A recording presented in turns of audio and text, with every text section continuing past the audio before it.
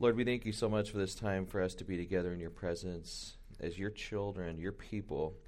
Thank you for your wisdom in giving us this day on Sunday where your church all around the world meets and sets aside time from their secular labors to come and labor, as it were, for you to find our spiritual rest. We pray that you'd fill us with your Spirit as we look at your word now. We do not live by bread alone, but by every word that proceeds out of your mouth. And so we know there is something here for our spiritual benefit. We pray for those that are teaching our children, those that are ministering their gifts in various ways. Pray that all of the service of your people this morning would be a sweet savor to you. And Lord, that you would meet our needs. In Christ's name we pray. Amen. Okay, so we want to start with this question. How do we normally see Jesus depicted in art? What kind of pictures do you guys frequently see of Jesus? Halo. A halo. Okay, yeah, he's got a halo. White. He's a white guy with blue eyes. Yeah. 60s dude. Yeah, he looks like a 60s dude. Looks like he could be a surfer down at Newport or Huntington Beach. Yes, he always speaks in King James Elizabethan English. That's true. And he does go to Calvary Chapel, exactly. Yeah, and many of the depictions, at least that I grew up with, you would never get the impression that he was a Middle Eastern Jewish man, right? Well, here's a real famous one. You know, Jesus holding a lamb. I like that image, right? Jesus taking care of the lambs, taking care of the sheep. And, there's precedent for this concept of Christ caring for the sheep, caring for the lambs. He is called the Good Shepherd. But what would be your reaction to this depiction from Valentin de Boulogne? I don't know how to say the French words, but this is a painter from the 1600s. That's Jesus over there on your left. And what is he doing there? Yeah, he's turning tables over and he's whipping up on people. And the expressions here, you can just look at the expressions of the people like, what in the world is going on? What are you doing? Yeah, he looks a little too Jewish there. But this is a very interesting depiction of Christ. I don't know about you, but I don't normally think of Christ in these terms of his cleansing of the temple. Just going through this passage this week, it was just kind of a fresh awakening for me of this aspect of God's character, of Christ's character. And so we're going to spend some time talking about this morning. Why did Jesus do this? And as we'll see, he doesn't just do it once, but he does it twice in his ministry. And what kind of man has the authority to just come into a place where there's hundreds of people and just drive them all out? And you're telling me that nobody stands up and says, wait a second, this is my business, I'm not taking this. I mean, I've never been in an incident like this, but I have friends who have walked into bars to get into fights, right, when they were BC days. And I've never talked to anybody that walked into a bar, got into a fight, and everybody just ran out, right? But in this case, Jesus goes into a place where there's hundreds of people, and everybody runs out. What kind of guy can do that? That's one of my questions in this text. Let's just do a little bit of review from last week. We're talking about Christ defending his honor in this. By the way, I just want to give a little bit of a preview. Next week we'll be talking about the parables.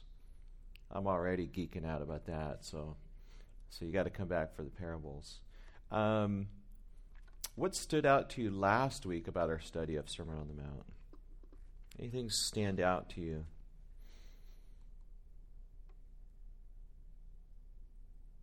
Yeah, Kim. I just really was struck with the way that you approached it and just being able to see it from that light of Mm-hmm. There's no hope, apart from Christ.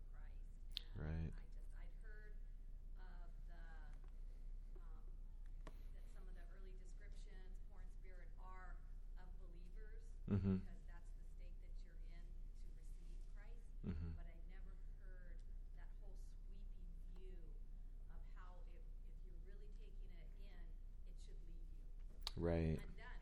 Well, who can do that? There you go. You got the point. Yeah, that's great. I really like the way that you pulled that out. That's awesome. Yeah, so Kim's just saying the thesis of being poor in spirit being drawn out throughout the text, throughout the chapter. Yeah, I don't know if I said this last week, but I feel like I've always avoided the Sermon on the Mount. Like, I'll read through it for my Bible reading, but then I don't really enjoy it a whole lot, except for certain parts. And if somebody would have said, hey, we're doing a series on the Sermon on the Mount, Mike, would you like to participate? I'd be like, yeah. That's because there's hard text in there, and it's difficult to interpret. But this, having done the study this last time and looking through the notes that we had and comparing what they're saying with what other people, I was like, wow, puzzle pieces are coming together here. This makes a lot more sense. Yeah, Allison. I don't know if you shared it with the class, but you shared it at our chapel on Friday. Oh, yeah. And the 4 ways to read it. And one being, this is how we'll be someday in heaven. Yeah. We'll be fully without sin and able to do this. I thought that was a really beautiful description. That's cool. Yeah, I got to go to Allison's work where their son attends school and basically take the same message, use it for chapel, and talked about those 4 ways of reading. Actually, I had 3 ways, and then Kim reminded us of that 4th way is this is the way we will be. And so I incorporated that on Friday. Yeah. I guess another thing too, not only, it just reminds us of our depravity and our need of Christ, but not only for salvation, but for daily living. Totally. We need Him every hour of every day. Every hour. Yeah, not just salvation, but every day. Yeah, and that's, I don't know about you, but it's like I feel like if I were to track my spiritual life, kind of like the stock exchange. By the way, what's going on with the stock exchange lately? Every time I open it up, it's like up and down. But it's like if I were to track my spiritual life, I feel like there's these, I'll be walking, or maybe I should go like this. The Lord will give me humility, and I'll be doing okay for a while. But then it's almost like the spiritual gains start to cause, I'll start to grow in pride, and my stock goes up in pride, right? And then the Lord has to bring some kind of suffering into my life again, which is part of His goodness, knocks me back down, and now my eyes get open again. There's more fresh poverty of spirit. So it'd be real nice if I could kind of stay down here, right? But it seems like my stock, I'm talking about in the pride sense, always keeps rising. The Lord's like, boom, in love, get me back down. And then that's all good for us, right? It's good for us to stay down there. Was it Jonathan Edwards used to say, I want to be the lowest of the low. I want to be down in the dirt. And unbelievers don't understand what he means by that, but if you've been walking with the Lord for a while, you know what he means by that. I want to stay down there in that poverty of spirit. All right, let's go ahead and move into today's lesson then. So open up to John 2. I don't know if we're going to get to the other text. We may end up spending most of our time here in John 2. I'd love to get to the Matthew 23 and the worksheet on biblical anger. We'll see how that rolls. But we're going to look at basically 6 developments of Christ's zeal for his Father's house as we look at 13 to 25. And the first development is where he went. Where he went. If you want, you can take some of these notes off to the side on your outline if you wish. But starting at verse 13, now the Passover of the Jews was at hand, and Jesus went up to Jerusalem. So we've got the Passover. You guys remember that the Passover is it's one of the big feasts that was established all the way back when God pulled Israel out of Egypt, punished Pharaoh. The angel of death passes over all of the houses that have the blood, but the firstborn's killed in all the other houses. And so in springtime, there would be a selection of the lamb, and then there would be the killing of the lamb and the eating of the meat. And so it's this reminder that happens every year. And so people would pilgrimage. Now it says that Jesus went up to Jerusalem. If you were looking on a map, which way would Jesus be going from Capernaum? Say it again? South. Yeah, so he's actually going down on a map. So Capernaum's way up here. If you guys, somebody told me years ago that the way you can think of Israel is think of a Q-tip. And like the top of the Q-tip is one sea, and then the bottom of the Q-tip is the other sea, and then you got Capernaum on the top, and then Jerusalem down at the bottom. That's kind of like the way that you have it, right? It's a sea of, is it the Sea of Galilee up, and the Dead Sea down at the bottom? There you go. Okay, so and the Jordan Rivers, connecting the two. So he's really walking down the Q-tip. So why does it say he goes up to Jerusalem again? Yeah, it's higher in elevation, and it's considered, you're moving up for worship, so to speak. And so Jesus comes down, so it goes up to Jerusalem, and notice that this is part of his fulfillment of all righteousness, right? What were you going to say, Alvin?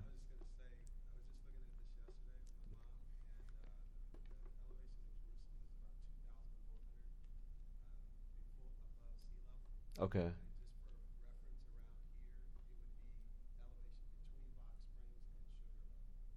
Oh, okay. Okay, so it's 2,400, so it's a little bit shorter than Box Springs, but higher than Sugarloaf. Oh, that's a good reference.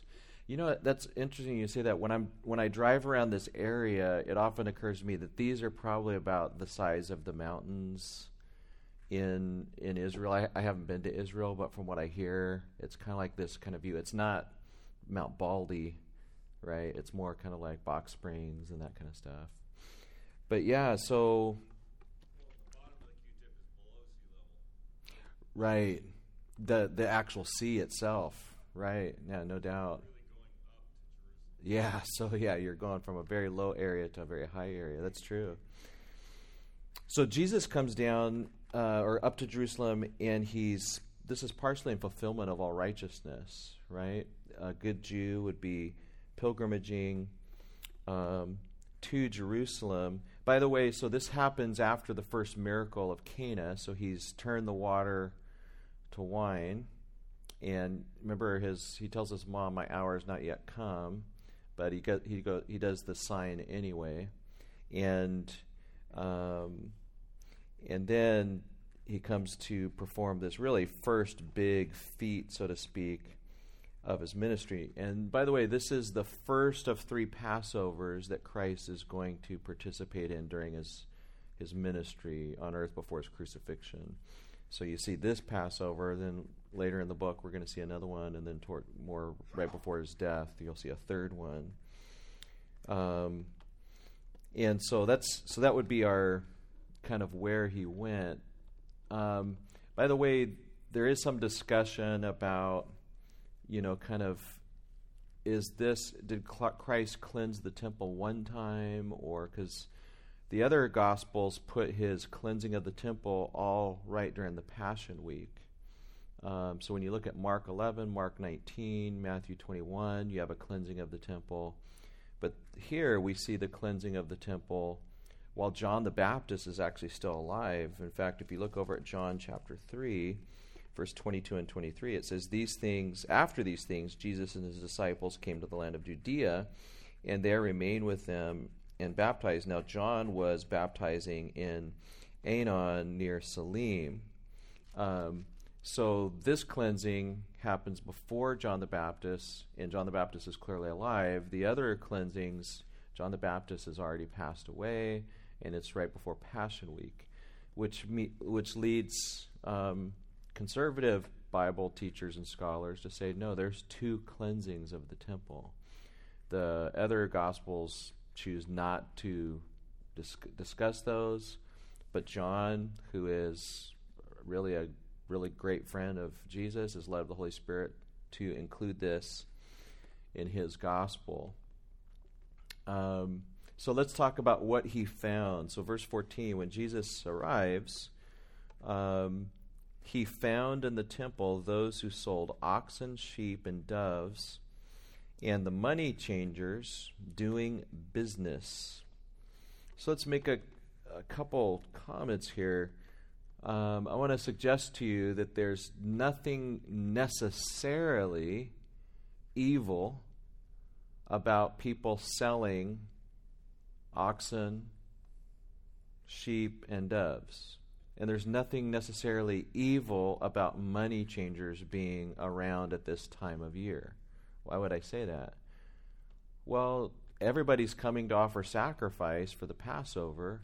It would not be the wisest thing to do to be coming down from Capernaum. You're bringing your cattle with you. All of a sudden, the wolf jumps out from behind a rock, nips your sacrificial lamb. Now you've got to go all the way back home because this lamb had to be perfect, right, without blemish.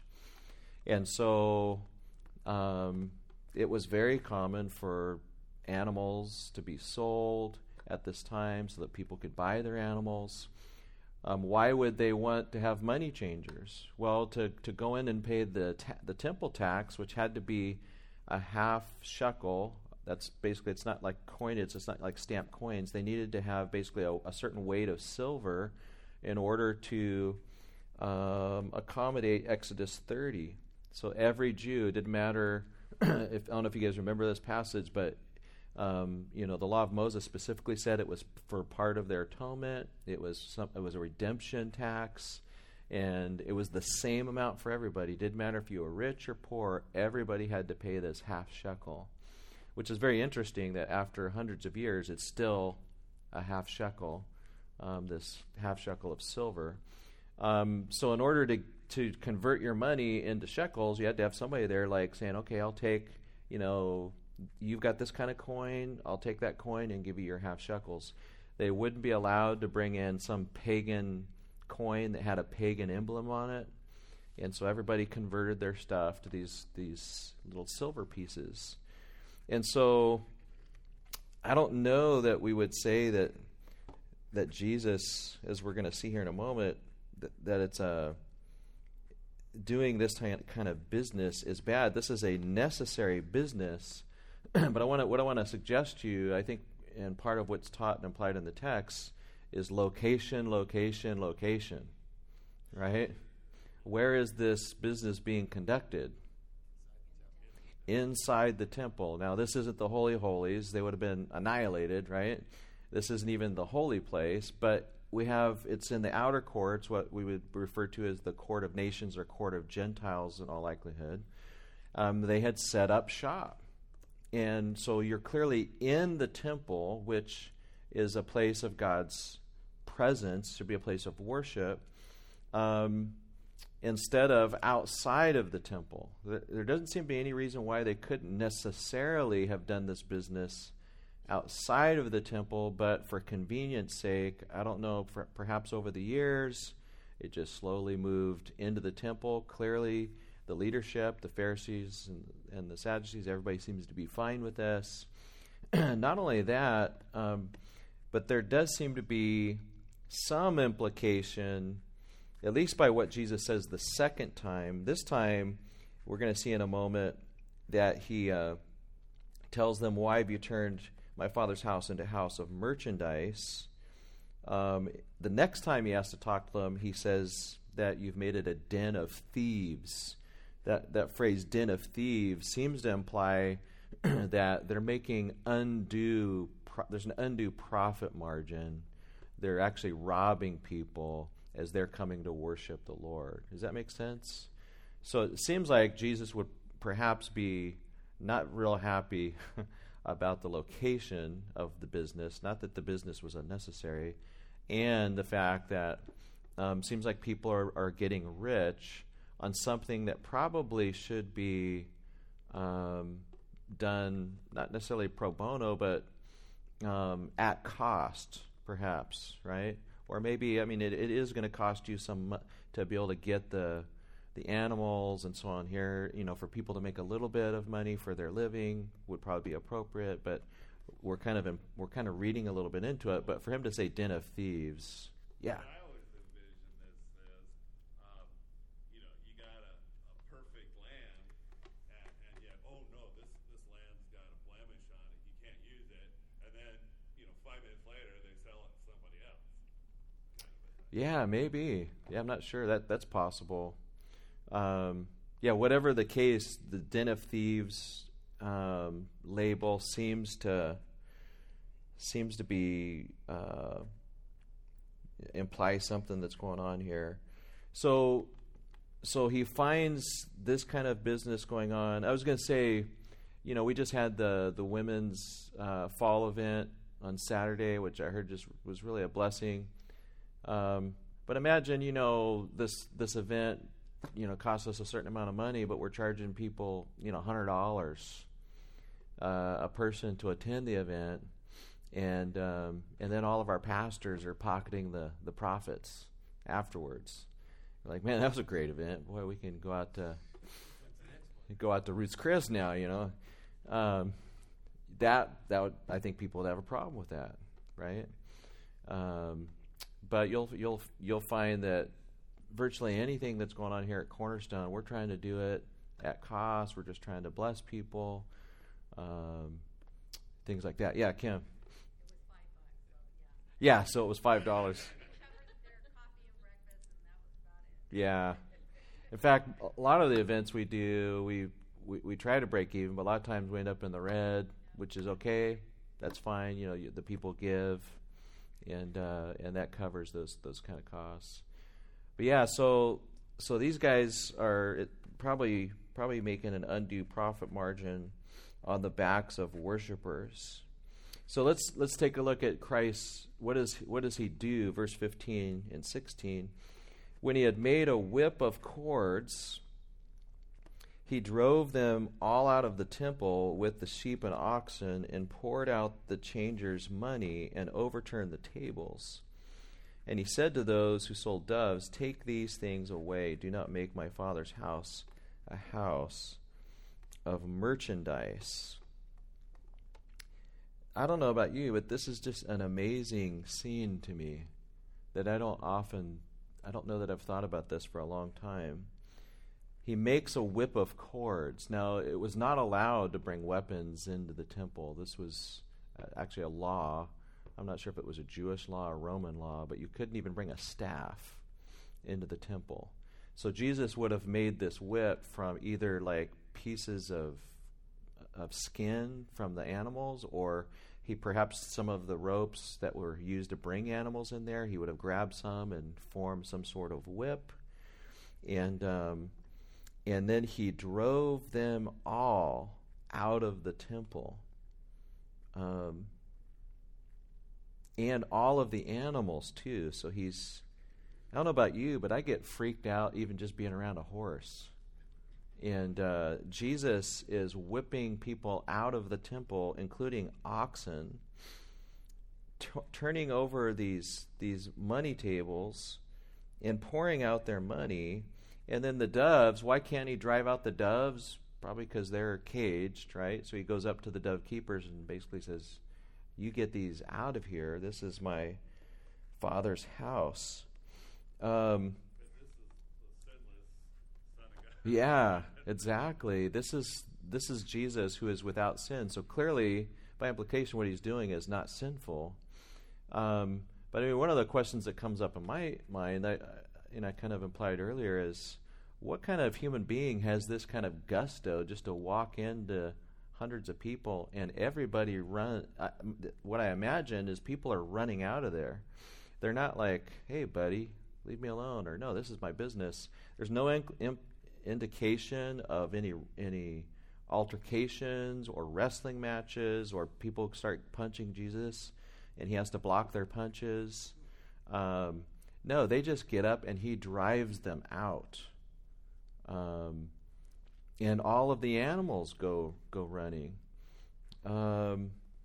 And to me, also, it's like when I think about people selling animals on the outer courts, I don't know about you, but I'm not Jewish. I wasn't there at the time. It kind of feels like a minor thing. Like, Jesus, this is a necessary business. Okay, the location was wrong. But Jesus just goes gangbusters on this thing.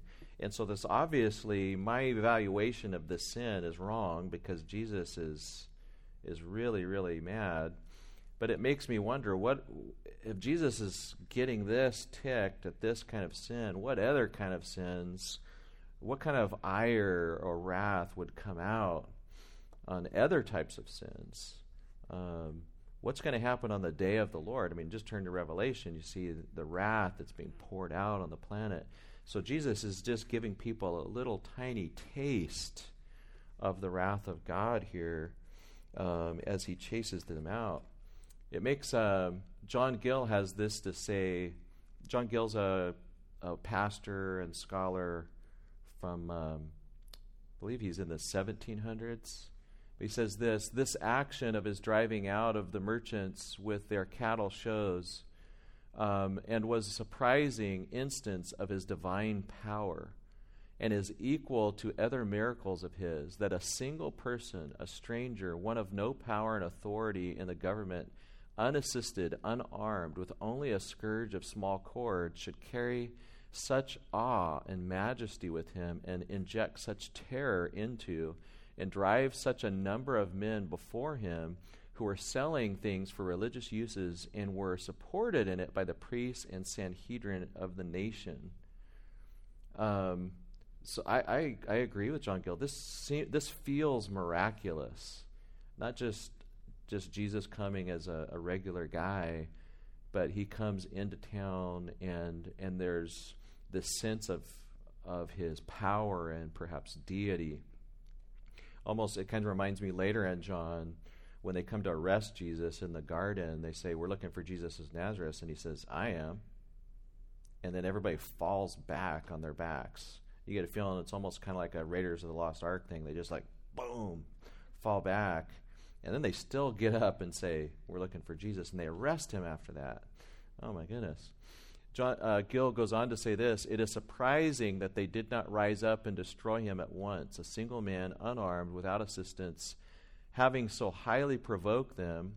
The restraint upon them must be his almighty power. Nor do they deny what he suggested, that they made his father's house a house of merchandise, nor do they offer to vindicate their profanation of the temple or object to the purging of it, only demand a proof of his right to do it." So I think we do see the second miracle of Christ here. He turns water into wine, but then he shows up to begin his ministry, and he cleanses this temple, and everybody goes running out. Let's talk about, fourthly, why he did it. He says very clearly, starts in the middle of verse 16, he says, "Do not make my Father's house a house of merchandise." So first of all, he did this because it's his Father's house. Nobody would be able to speak this way other than Jesus. Jesus is like, "This is my Father's house," very much implying his connection to the Father, the unique relationship that he had with the Father, that goes well beyond any relationship that these Jews would have had. And so it's his Father's house, and they've turned it into a house of merchandise. And it should be, we see in the second cleansing of the temple, it should be a house of prayer, it should be a house of worship. It's a place where God is choosing to reveal his special presence. At this point, before the coming of the Holy Spirit, this is the one place on earth where you could experience the special presence of Yahweh. In fact, the whole Old Testament is building up to this idea that God wants to dwell with his people and be their God. And so when you have the tabernacle and then the building of the temple, it is a huge exclamation point on the pages of the Old Testament. that God is now dwelling with his people. And then when Ezra and Nehemiah, when you have the rebuilding of the temple and they lay the foundation and everybody's rejoicing and crying at the same time, there's just it's a big deal to come and to be able to experience the immediate presence of God on earth.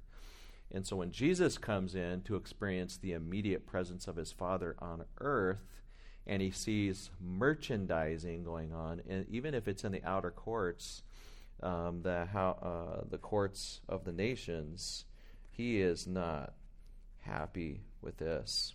But then in verse 17, his disciples remember something. His disciples remember that it was written, "Zeal for your house has eaten me up." Now, there are a couple things that are interesting here. One is the disciples knew their Old Testament. So these are just fishermen, but they had been to synagogue enough, they were around the reading and teaching of God's Word enough to where they were familiar with the Psalms. And for them to remember this psalm and to connect it in some way to the Messiah, while they may not have a full idea of what that means, shows that they had been taught that there were messianic psalms. There were psalms of David that moved beyond David and pointed to some future person. And so when they see what Jesus does here, suddenly it hits them. There's some material in their brain that allows them to interpret the event as being connected to the greater David. Zeal for your house has eaten me up. Which I think by application, it says something about our own input of God's Word and memorization of God's Word and putting God's Word into the minds of our young people, our children, is don't underestimate the impact that verses read and committed to memory can have on you or your children as they move out into life, how the Holy Spirit can just take the Word of God and then suddenly you're making connections out in life. So they had the material in their brain, and the Holy Spirit was making those connections for them as they saw Christ do this. But fifthly, we see now the signs that he gave or did not give. So in verse 18, we see the Jews. And when you see the Jews in the book of John, many times what you should read is the Jewish leadership. Obviously, everybody here is Jewish. Jesus is Jewish. The disciples are Jewish. But John uses this as a technical term in this book for Jewish leadership, or those who were in charge at the time. So the Jews answered and said to him, "What sign do you show us since you do these things?" And just like John Gill said, they don't say, "Get out of here." They don't call for his arrest. It's very interesting why Jesus didn't get arrested, because there would have been Roman guards who would have observed this, but they don't bother to come arrest him. I'm reading into the text, but my guess is that the Roman guards were freaked out too, and so they just kind of turned a blind eye to this event. But the leadership does come and ask this question: "What sign are you giving?" The implication here is Jesus is acting like a prophet in his behavior here. And so while they no doubt don't like what he's done, the question they come up is say, okay, give us a sign to coordinate with this activity. If you think back to the prophetic type of behavior that you see in the Old Testament, I mean, you've got like Elijah calling fire down from heaven. You've got sometimes unusual behavior like Elijah laying on his side. Ezekiel laying on his side for days on end, and Ezekiel 4:9 bread. That's a very interesting one. You should read that sometime. And the healthy Ezekiel 4:9 bread that's cooked over human feces and so on. That's a whole nother Bible message. I always laugh when I see Ezekiel 4:9 bread in the store. This bread of judgment being eaten as health bread. Anyway. So then you've got, where was I? I lost Ezekiel 4:9 bread. Elisha. Nehemiah. This whole scene, I think, would have to raise visions of Nehemiah. Remember, Nehemiah, he's the one that's always offering these breath prayers. And he goes down to the temple after a trip up to see Artaxerxes, comes back, and Tobiah is living in the outer courts, probably the same area that should have been the storehouses for grain and frankincense, and it was there to help keep the Levites supplied so they didn't have to go work in the fields. He shows up, the Levites are out working in the fields, and Tobiah is taking up residence in the temple. And what does Nehemiah do? He kicks him out. He goes and he drives Tobias out, who would have been considered. The reason he was in that position is he had made a connection with the current priest. He had placed himself into some area of authority, no doubt. Nehemiah just goes crazy on the guy, kicks him out, throws everything out, has the temple cleansed. Then he gets mad because everybody's selling stuff on the Sabbath, so he kicks all those people out. Then he finds out that there's intermarriage going on, and he goes and he starts slapping people and pulling their hair out. What would you do if one of our pastors got really messed, like, hey, man, there's people divorcing wives here and stuff like that, where they start slapping people around and pulling hair out? You'd be like, what sign are you going to give us that allows you to do this kind of thing? So Nehemiah, as a leader and a prophet of God, goes out and does this kind of thing. So Jesus comes and does something that very much is in the spirit of Nehemiah. So they're like, okay, who are you? Give us a sign. Now, but notice what Jesus does. They ask for a sign, and as Jesus, we're going to see this throughout the rest of his ministry, he does this conceal-reveal game, right? He conceals himself to the proud and the leadership.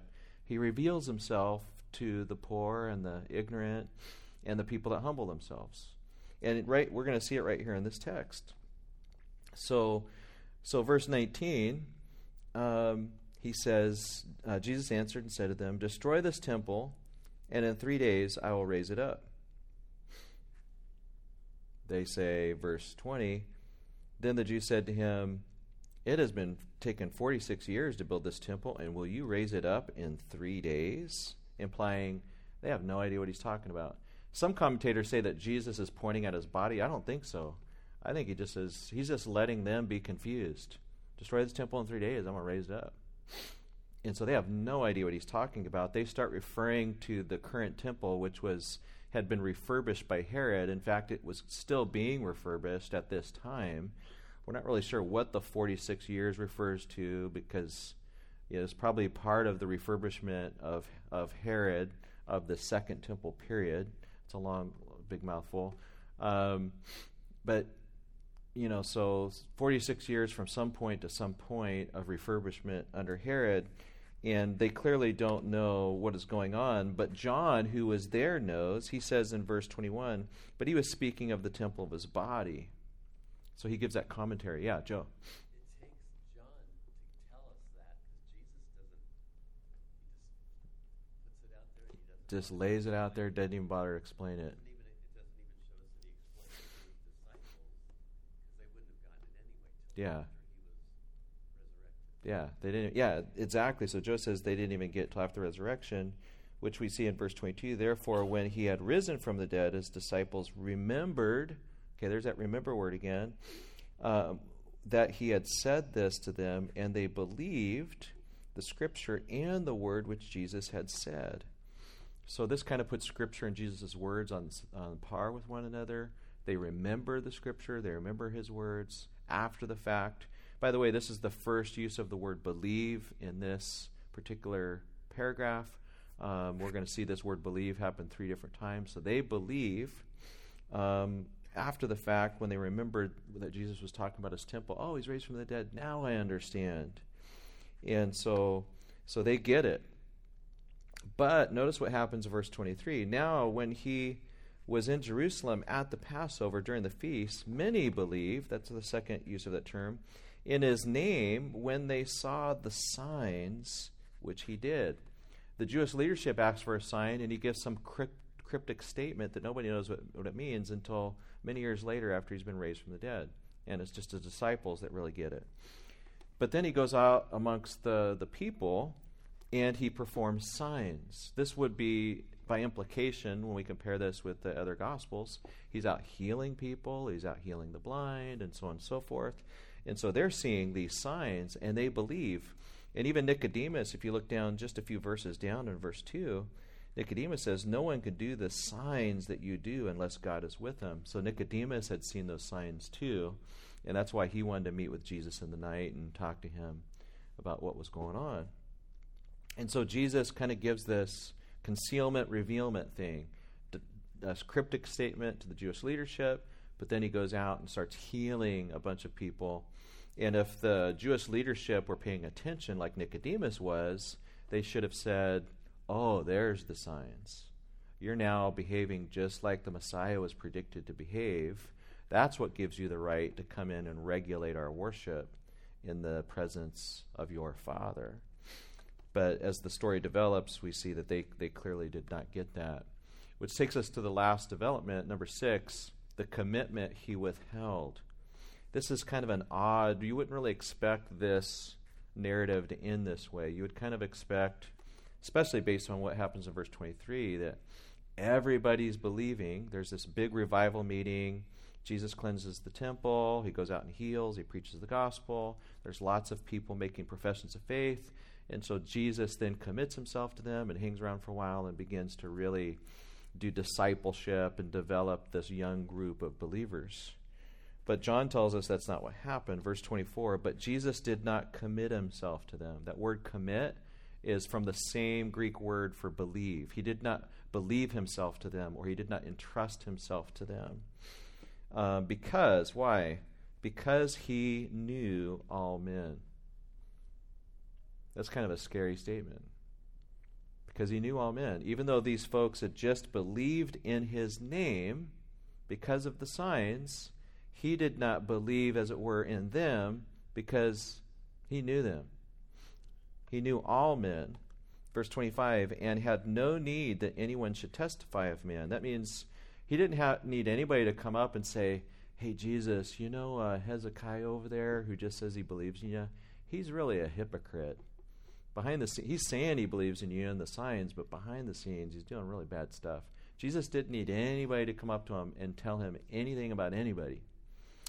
There was no need for court duty or anything like that. He knew everything. He didn't need any testimony of man, for he knew what was in man. No evidence needed at all.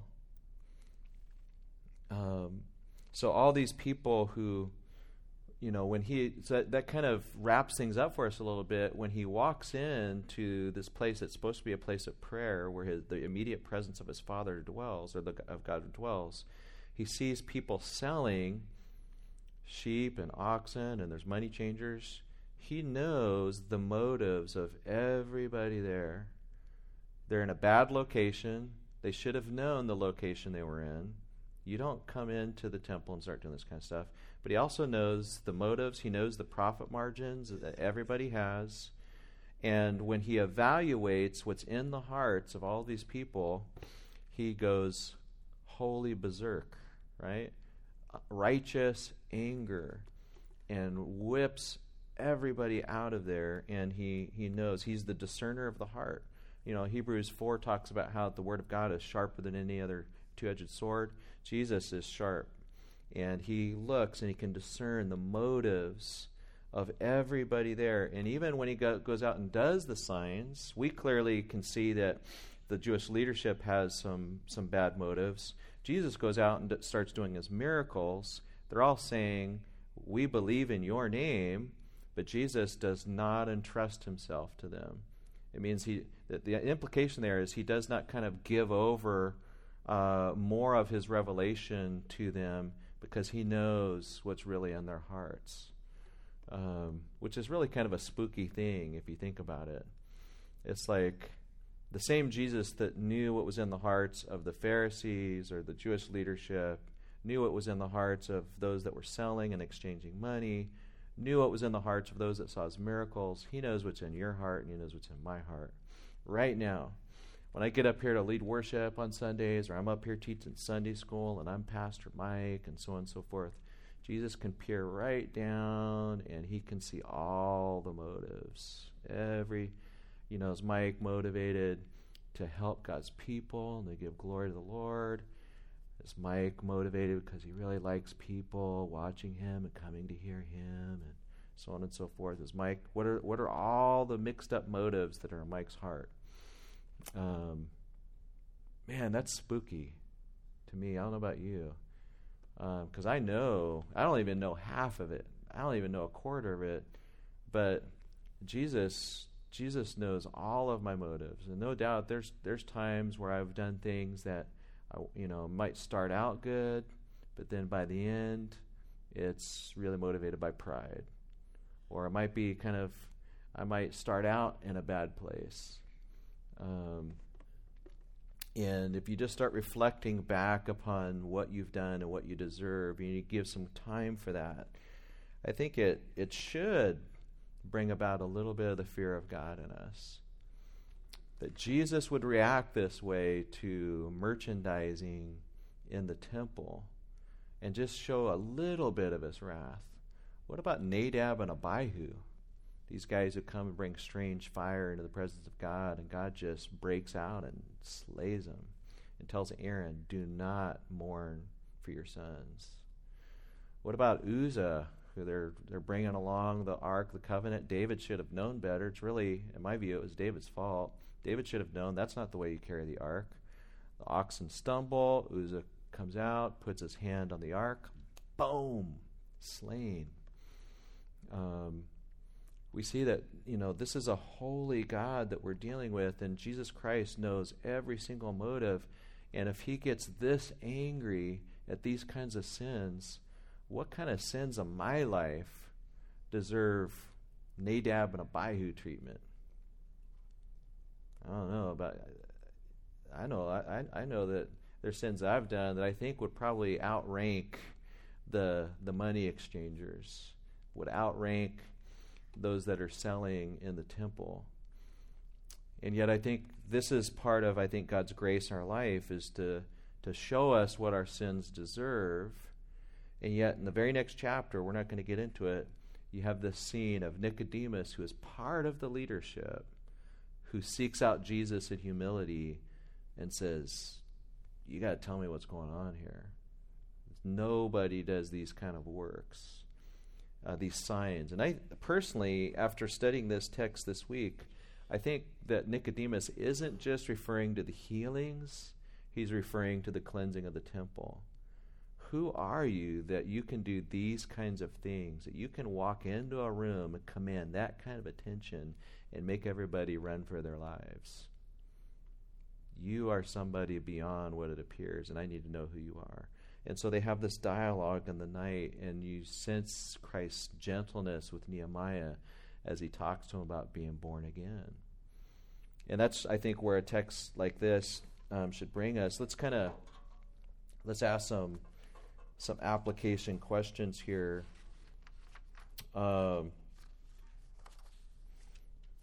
We've asked this already, but just what kind of man can scare all the people out of this temple? This is, I think, people are getting a view of who God is. Just a little bit of an opening of the fear of God. What kind of man knows everything in a person? I think that's a good meditation point for us to, in our prayer time at some point, to sit down and just think about the fact that God knows every motive in your heart. And allow the hair to come up on the back of your neck for a little bit, but then don't stay there, right?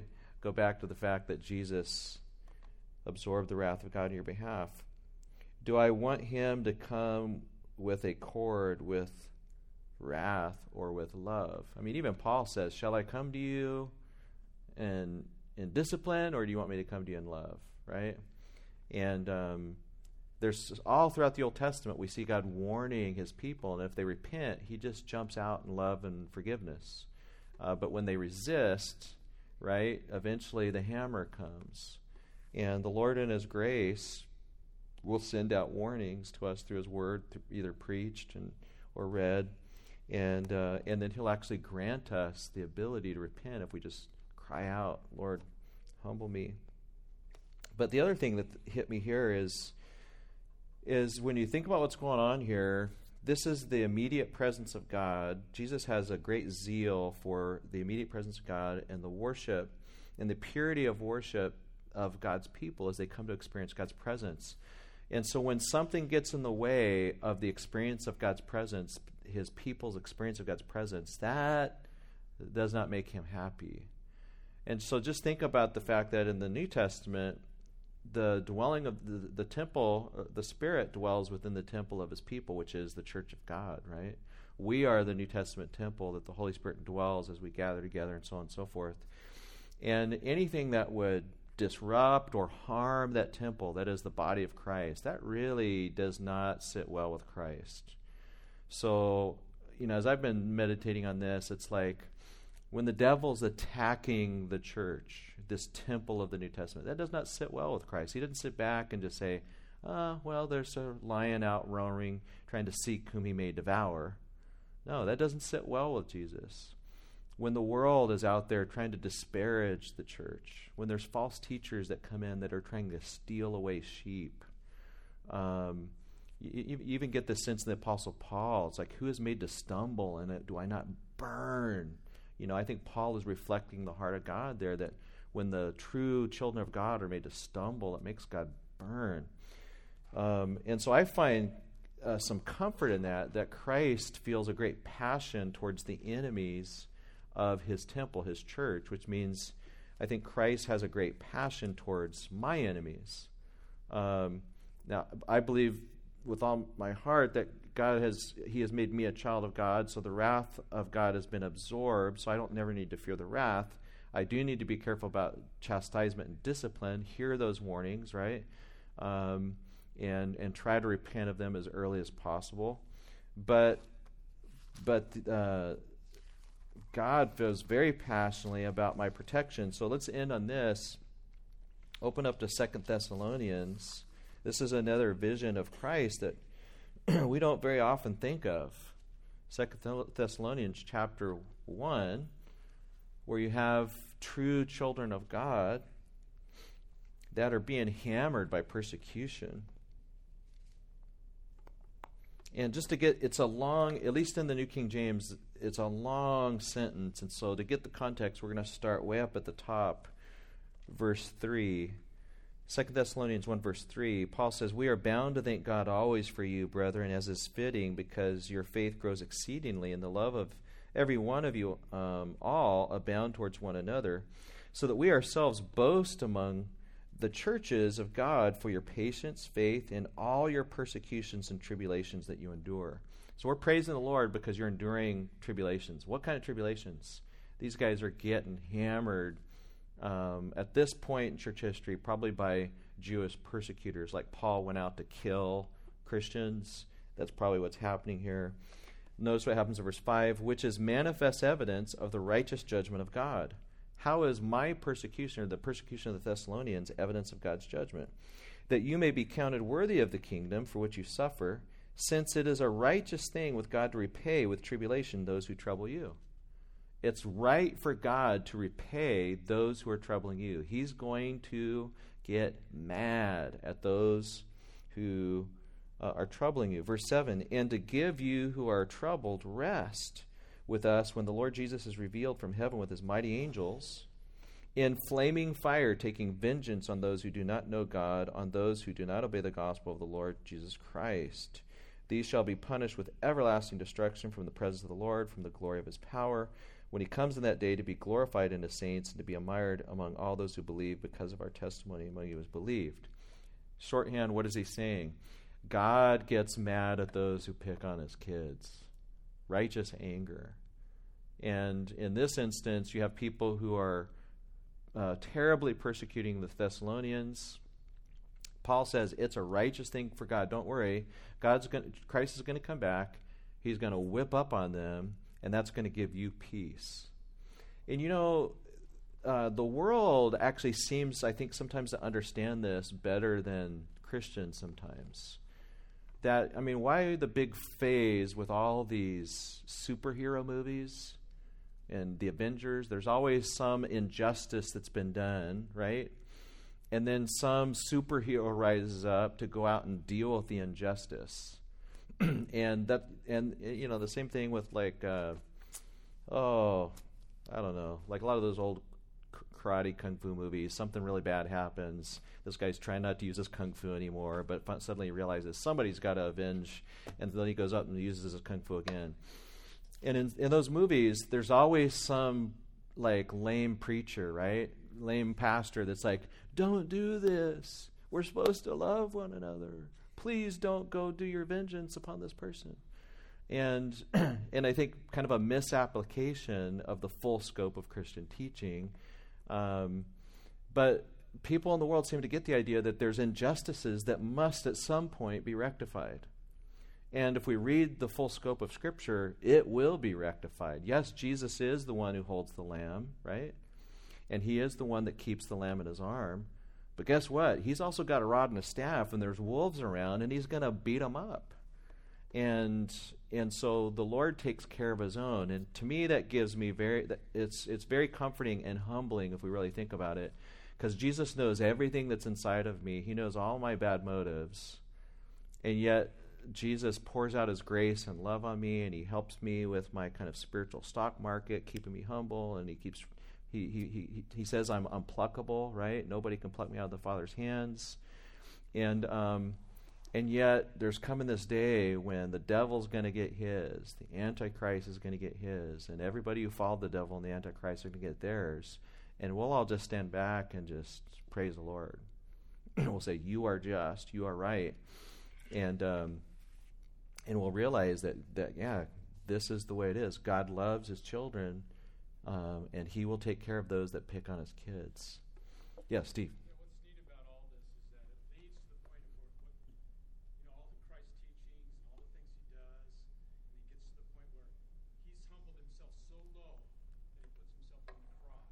Oh, man. And so he knows there'll be a point in time when he does these kind of things, but that's what they get to see demonstrated through their lifespan. Yeah, that he would humble himself on the cross. The very people that he's whipping out of the temple, he eventually just kind of lays himself down and dies, right? And lets them take him. Those people that come to arrest him, he says, I am. They all fall over, and then he lets them take him. It's just amazing. Yeah, Dan had something.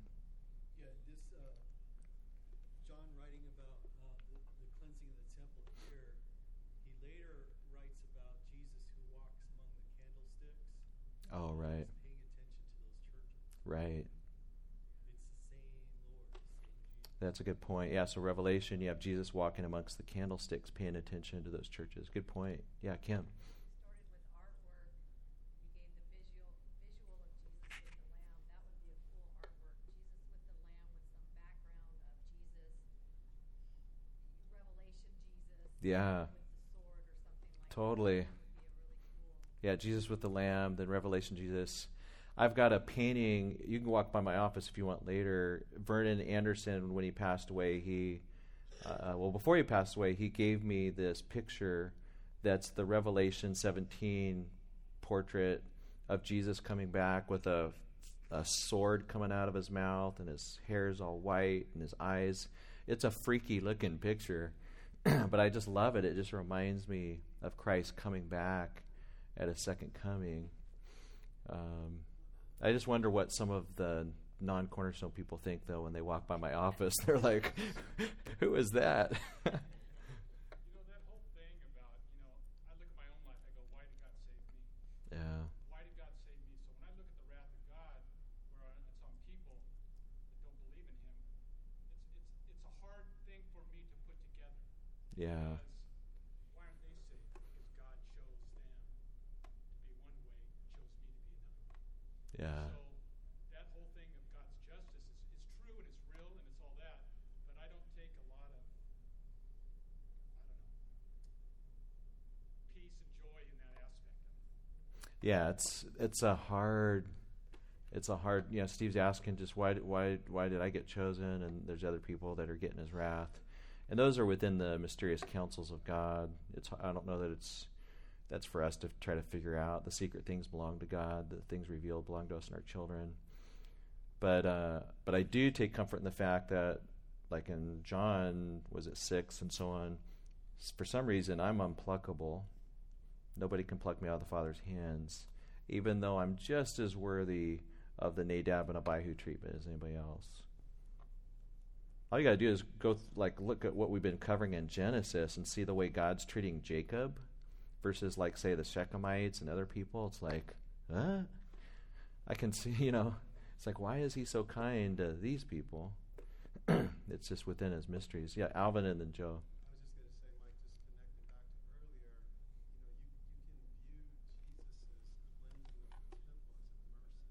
Yeah. Yeah.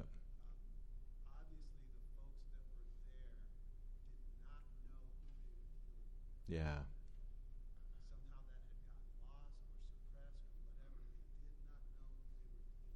Yeah. Yeah.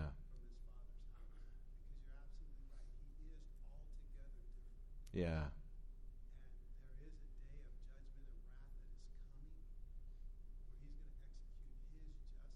Yeah.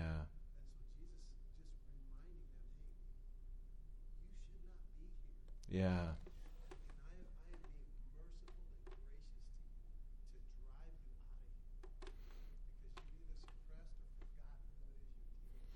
That's a really good point. Yeah, so Alvin's just emphasizing the fact that this is God's mercy that Jesus drives them out of the temple, because they could have gotten the Nadab and Abihu treatment, right? But he drives them out and says, "You shouldn't be here." How many times has the Lord done that for me? Where I've been waiting for God just to, boom, bring some big time judgment, and the Lord, He does freak me out, but then He just follows it right up with love. Just amazing. Yeah, Joe. What gets me angry? What is it that made? Yeah. What kind of zeal was it that brought out that anger in Christ? No, that's a good point. Yeah, that we never really got to that this morning. Is this, what made Christ angry? What makes us angry? And where's that line of appropriate anger for righteousness' sake, or just getting mad because I'm inconvenienced? Someone being on religious TV selling a miracle wallet. Oh, yeah. Stuff like that. Yeah. Or, when the name of God is blasphemed. Totally. That type of thing. What's our response?